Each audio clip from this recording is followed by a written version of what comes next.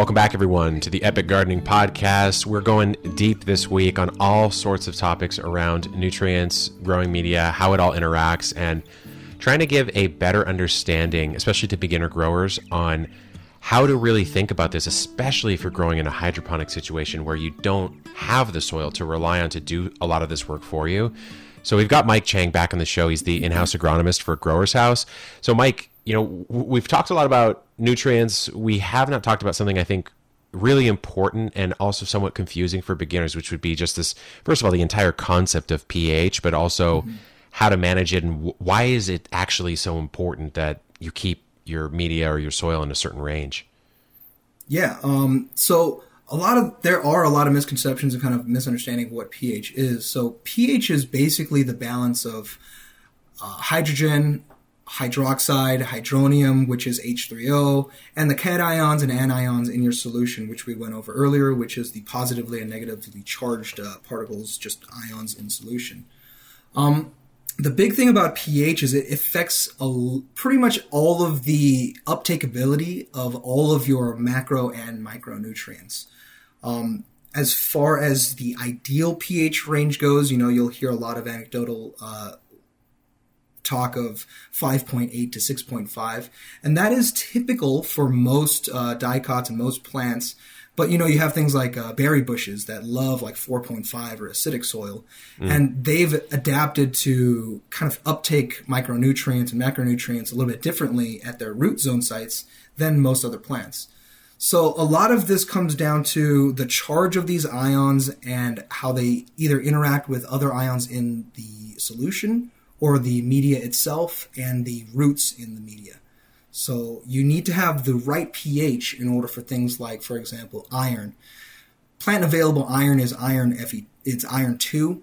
And then through oxidation at higher pHs, like around 7 or 8, it becomes iron 3, which is not plant available. So that's what things like chelates do, is they'll hold that iron into a plant available state for higher than what it's typically made to do. So these chemical chelates like EDDHA. I know Ventana Plant Sciences uses that because of the fact that the range that iron becomes available now is anywhere in the acidic range all the way up to pH of 8, which is pretty alkaline for iron uptake. So if your root zone doesn't have the correct pH, there's really a lot of hurdles your plant has to go through in order to find and acquire and assimilate these micro and macronutrients. Yeah, so I remember, when I first started growing, it was a hydro cucumber, and a lot of people who listen have already heard this story, but it was pretty bad. I mean, the fruit just tasted pretty bad, and it didn't grow necessarily. It didn't fail to grow. Like, I got fruit and I was able to harvest it, but my suspicion back then was, okay, well, given that I didn't have soil, I was growing hydroponically, I must have not. Maybe the pH was in the wrong range where you're getting a nutrient lockout problem, or maybe I just, fertilized wrong. But maybe we could touch on this idea of nutrient lockout, how it relates to pH. Yeah, absolutely. So that ideal pH range that we spoke of, that 5.8 to 6.5, that is why that's kind of colloquially known as the ideal pH, because that's typically the range that all the micro and macronutrients are available to the plant. When you go into the more alkaline ranges, a lot of those micronutrients drop off. Similarly, if you go into the acidic ranges, anything below about like a 4, you see a huge drop off in uptake. And especially in a hydroponic setting, the pH can swing kind of wildly depending on how you're growing, if you're doing CO2 injection, if you have microbes, things like that. So trying to get a handle on your pH is a big thing when it comes to hydroponic growing, especially if you're using kind of more inert medias like cocoa, rock wool that can hold on to quite a bit of water as well. So that water can acidify or change within that root zone. So it's constantly shifting. So it's just like a constant test. If you weren't kind of testing your runoff pH or your root zone pH every week or so, then it's probably likely that you had things go a little bit sideways. Yeah, and that's a guarantee in the case of those cucumbers I was talking about. So are there misconceptions that people have about pH that you see kind of spread around all the time? And if so, I'd love to kind of clear some of those up. I would say there has kind of been an over obsession with being too acidic in your grow mediums.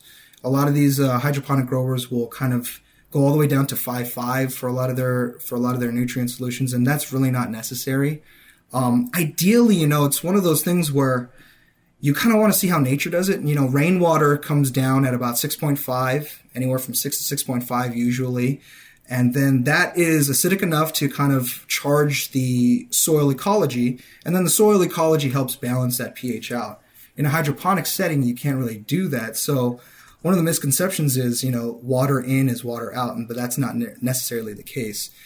If you're not constantly monitoring the root zone pH, then you really don't know the pH that your plant is really working with. The leachate can change, a couple of minutes after it comes off of the leachate trays. So you need to get right into the root zone to test if you want the accurate measurement. Yeah. Yeah. In hydroponic, especially, getting those root zone pH probes is really important, especially if you think you have a pH problem. That's the best way of really determining if you do. Okay. Well, I think that's a great little tip to end on there. I'm going to have to snag a root zone pH probe pretty soon here. So tomorrow, guys, we're going to be talking about how feeding your plants changes over its life stage, which is, a huge thing in the cannabis world, but of course it's a thing in the entirety of growing plants. So stay tuned, good luck in the garden, and keep on growing.